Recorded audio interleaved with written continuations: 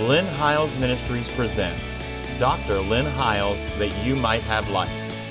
And here's your host, Dr. Lynn Hiles. I'm telling you right now, I'm of the seed of Abraham.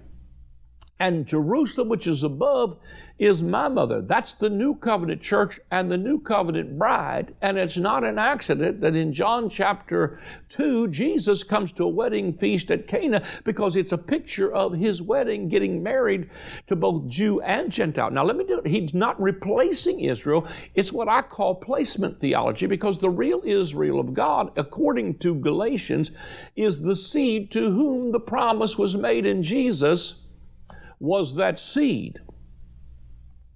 Jesus is the true Israel of God. The issue, even in Romans 11, is not whether you are grafted in or you're a natural branch. The issue that Paul was raising is, if you're not connected to the vine, and to we're the branches, he's the vine. The issue is not what kind of a branch you are. The issue is the vine. And if you're not grafted into this vine, which is Christ, then you're as lost. If you're preaching there's another way in, you're preaching another gospel. Now, I would normally say we're running out of time, but we're not running out of time, because I'm just going to let the cameras roll, because I feel like I need to stay in this flow. When he is standing there before the scribes and Pharisees, again, he's telling them, I'm the true vine. That's one of the things Jesus says in these 7 I Ams that he declared. Go back and watch my YouTube videos of the 7 I Ams of Jesus. There's 28 of them. Because being connected to the vine is the issue. Matter of fact, Jesus even stands in front of these Jewish leaders and he says, you're not Abraham's seed. You're of your father, the devil. If you were Abraham's seed, you would believe, because the children of Abraham are the children of faith. And in Galatians 3, prior to this chapter, he said this promise was not made to seeds plural. It was made to one seed, and to thy seed, which is Christ. And if you be Christ, then are you Abraham's seed and heirs according to the promise. Now let me say this to you. When God called the children of Israel out of Egypt, he uses this terminology. He said, Israel is my firstborn, and out of Egypt have I called my son. But when you come to the New Testament, Jesus and his parents have to flee into Egypt, and they're fleeing from Herod, who was out to kill the young lad, just like Egypt was out to kill Moses. Man, I don't know. If you can't see some of these parallels, I can't help your blindness. That's all I can say to you. I pray God opens our eyes and opens our ears. But when Jesus comes up back from Egypt, having fled from Herod, they quote this very scripture that I just quoted. He said, so that the scripture might be fulfilled, Israel is my firstborn, and out of Egypt have I called my son. So the real Israel of God is Jesus. And if we are in Jesus, it is not replacing. It just drew a bigger circle and said, listen, that it reaches back. And that's why even John's gospel doesn't start with the lineage motif. It goes clear back to Genesis and starts and includes the entire human family, because we are all children of God through faith in Jesus Christ. And so that when we get over here and we realize that the real Israel of God is Jesus, and that he's not trying to replace anybody, but he is the placement of God, and when we're born again, we are placed in him who is the true Israel of God. And if we are not Israel, then we do not have a new covenant. You say, why? Because the scripture says, I will make a new covenant with the house of Israel after those days. So if we are not the Israel of God, we are not the new covenant, but Galatians 4 is making it pretty clear here that the Jerusalem which now is Mount Sinai in Arabia, is an old covenant Hagar, but Jerusalem which is above is our mother, and she's the new Jerusalem. That is the bride, the Lamb's wife. In Revelation chapter 21, it is the city of God. The new Jerusalem is not a place, it's a people. And the tabernacle of God that is with men there is not a location building, it's who we are. Behold, the tabernacle of God is with men. And I quoted the last segment on here when I said to you, he reads from the Message Bible, says, look, God has moved into the neighborhood. He's made his home in men. God lives in the temple of God that we are. And when Jacob is at this Bethel and sees the angels of God ascend and descend, and he calls the name of that place Bethel and the gate of heaven, what he's simply talking about is finds its fulfillment in Christ. Because Christ is the Bethel, he is the gate of heaven. He marries us as this new bride, and he is the place where God has moved into the neighborhood, and the Bethel, the house in which God lives, is with men. God lives in the midst of this new covenant house. In Hebrews, that is again another powerful treatise of it moving from the natural to the spiritual, because in the book of Hebrews, he's better than Moses. He's better than angels in chapter 1, because angels delivered the first covenant. This one was delivered by a son. He's better than Joshua in chapter 3 and chapter 4. There's a better promised land in the piece of real estate. Hebrews 4 tells us that the promised land is rest in the finished work of Jesus Christ. Chapter 5 and 6, there's a better priesthood than Levi's. There's a better tabernacle. There are better sacrifices. There's better blood. There's better promises. In Hebrews 11, there's better faith. In Hebrews 12, there's a better city. And that city, he said, you have come to Mount Zion, and you've already come to the city of the living God. Paul would quote that in another place and said, you are built on the foundation of the apostles and prophets, Jesus Christ himself being chief cornerstone. I submit to you that the stone that Jacob anointed as being the Bethel was now the stone the builders were about to reject, that was standing here in John chapter 1, and he said the angels of God would ascend and descend on him. If you are in Christ, you are the Israel of God. If you are in him, you are in your promised land. If you are in Christ, you are in the city of God. If you are in Christ, you are in the Melchizedek priesthood. You are already in. That's so powerful to me. Now let me finish this thought in Galatians, the 4th chapter. It's now this Hagar this is verse 25, represents Mount Sinai in Arabia, and she corresponds to the present Jerusalem. For she is in slavery with her children. But the Jerusalem which is above, that is the way of faith, represents Sarah is free, and she is our mother. Now think about that. I just said that to you. We are in new covenant. Now, if you want to give your inheritance to Israel, that's your prerogative. I don't believe I'm God's second choice. I'm sorry. I believe that he chose me in him before the foundation of the world, and I don't believe that I'm an afterthought in a parentheses theory that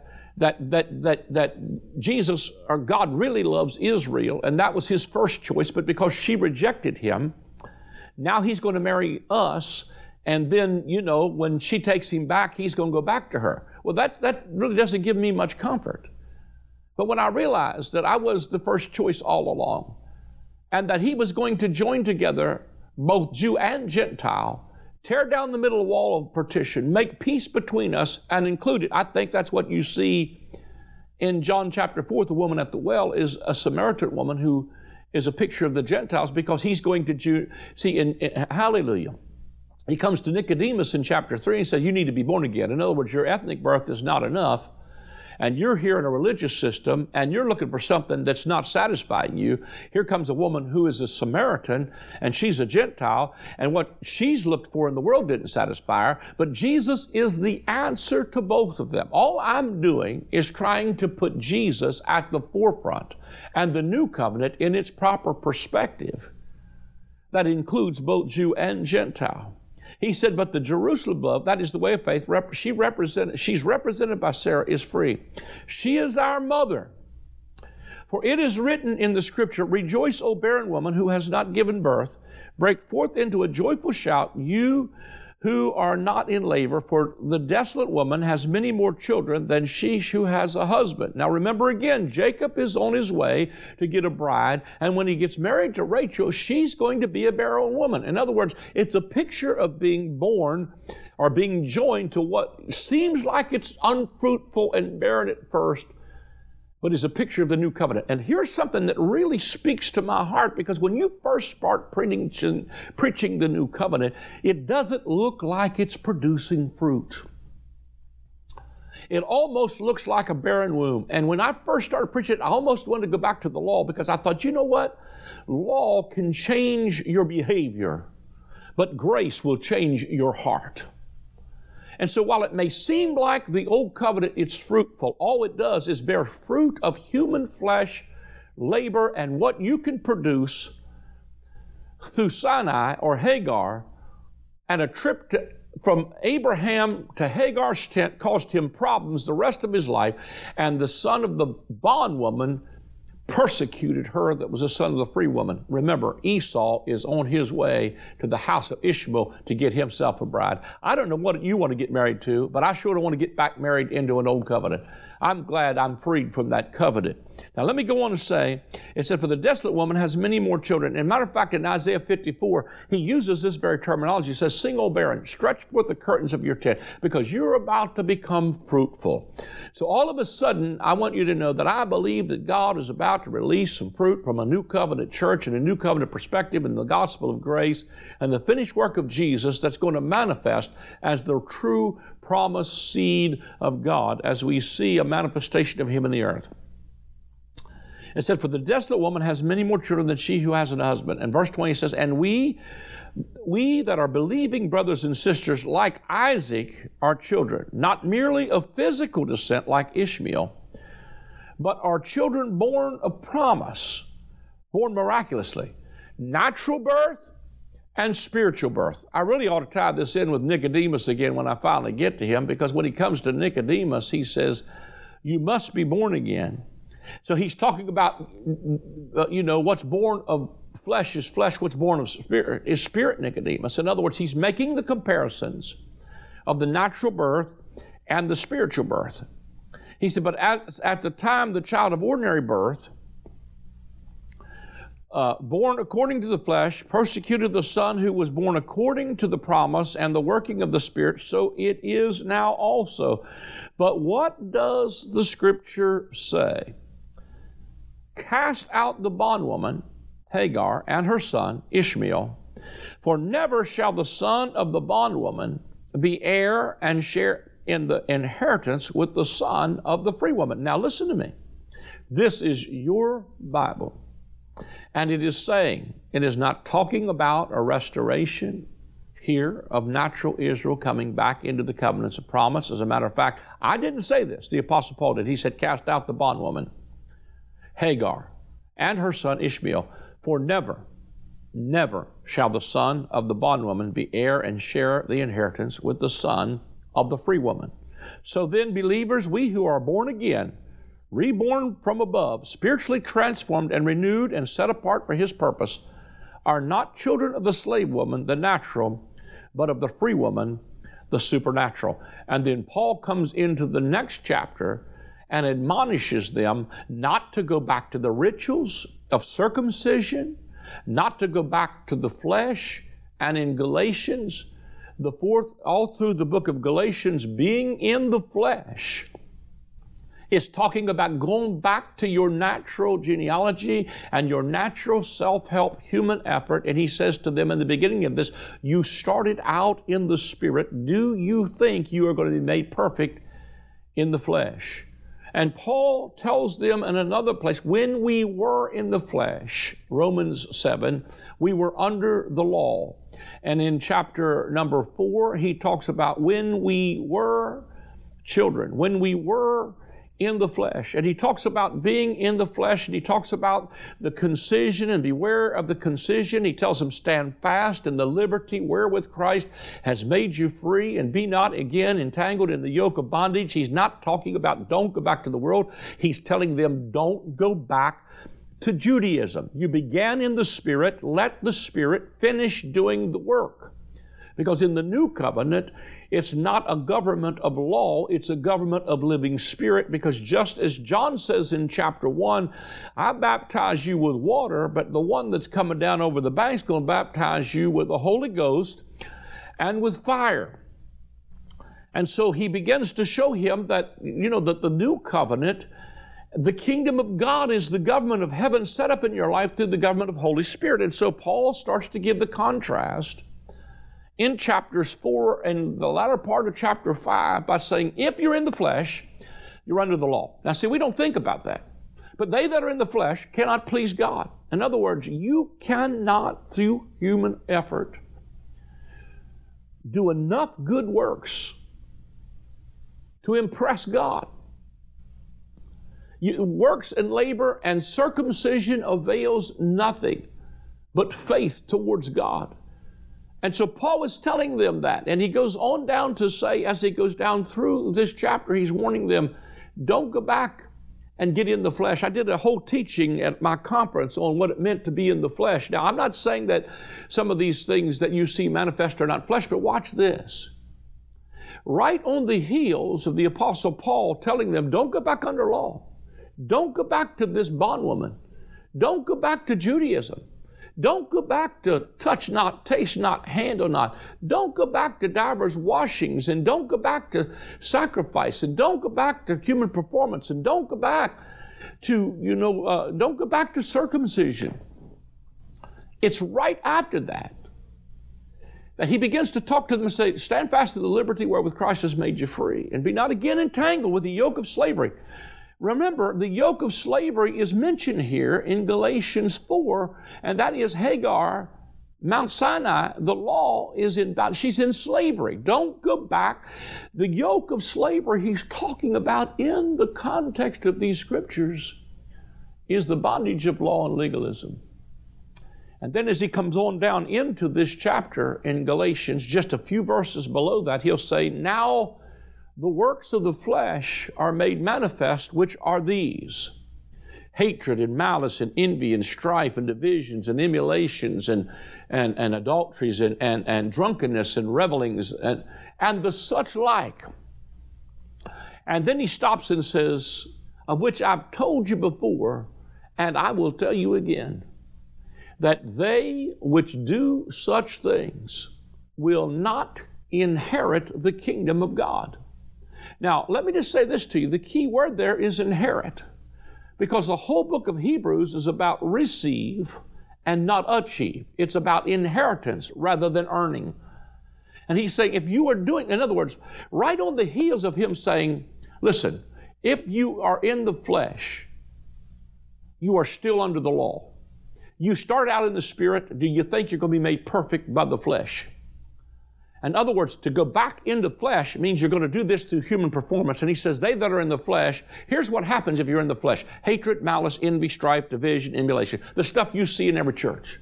Jealousies, all the stuff you see in every church. That's just the same spirit of murder that was on Cain and Abel, because one was accepted on the basis of his sacrifice, which was a blood sacrifice, and the other that was trying to be accepted on the basis of the fruit of the ground, which his human sweat and labor had produced. Can I tell you that's what produces murder, hatred, envy, strife? All of those things is this performance comparison, comparing one with another. I'm holier than you are, that produces scribes and Pharisees that says, I thank God I'm not like that sinner. Paul said that the law stirred up in me all manner of concupiscence. He says in 1 Corinthians that the strength of sin is the law. He says in Romans 7, when the commandment came, sin revived and I died. And so when he says in Galatians 5, the works of the flesh are made manifest, which are these, he's saying, if you're under the law, here's what's going to happen. You're going to be full of hatred, malice, envy, strife, divisions, emulation, drunkenness, all of those things, because you know what? You're still not satisfied in the inner man, and you're looking for external things to satisfy you. Now, he doesn't leave you there. He says, but they that do such things will not inherit the kingdom. He's not saying there, if you foul up and make a mistake, you're not going to go to heaven. He's saying, this is not what produces inheritance in the kingdom. because you don't perform to get the kingdom. But the fruit of the Spirit, which is love, joy, peace, long-suffering, the fruit of the Spirit. Now, not the works of the flesh, but the fruit of the Spirit. Fruit is not like this plastic fruit you see on a centerpiece at somebody's table at Thanksgiving. It's real, genuine fruit that's not a product of anything except being connected to the right root. And the moment you get connected to the right root and you get the Spirit of God working in you, it produces the kingdom. In other words, what he's saying is these texts are not just about going to heaven when you die. They that do such things will not inherit the kingdom. He's talking about when you are under the law and you are doing these things, they are sabotaging you of life in the kingdom right now, which is righteousness, peace, and joy in the Holy Ghost.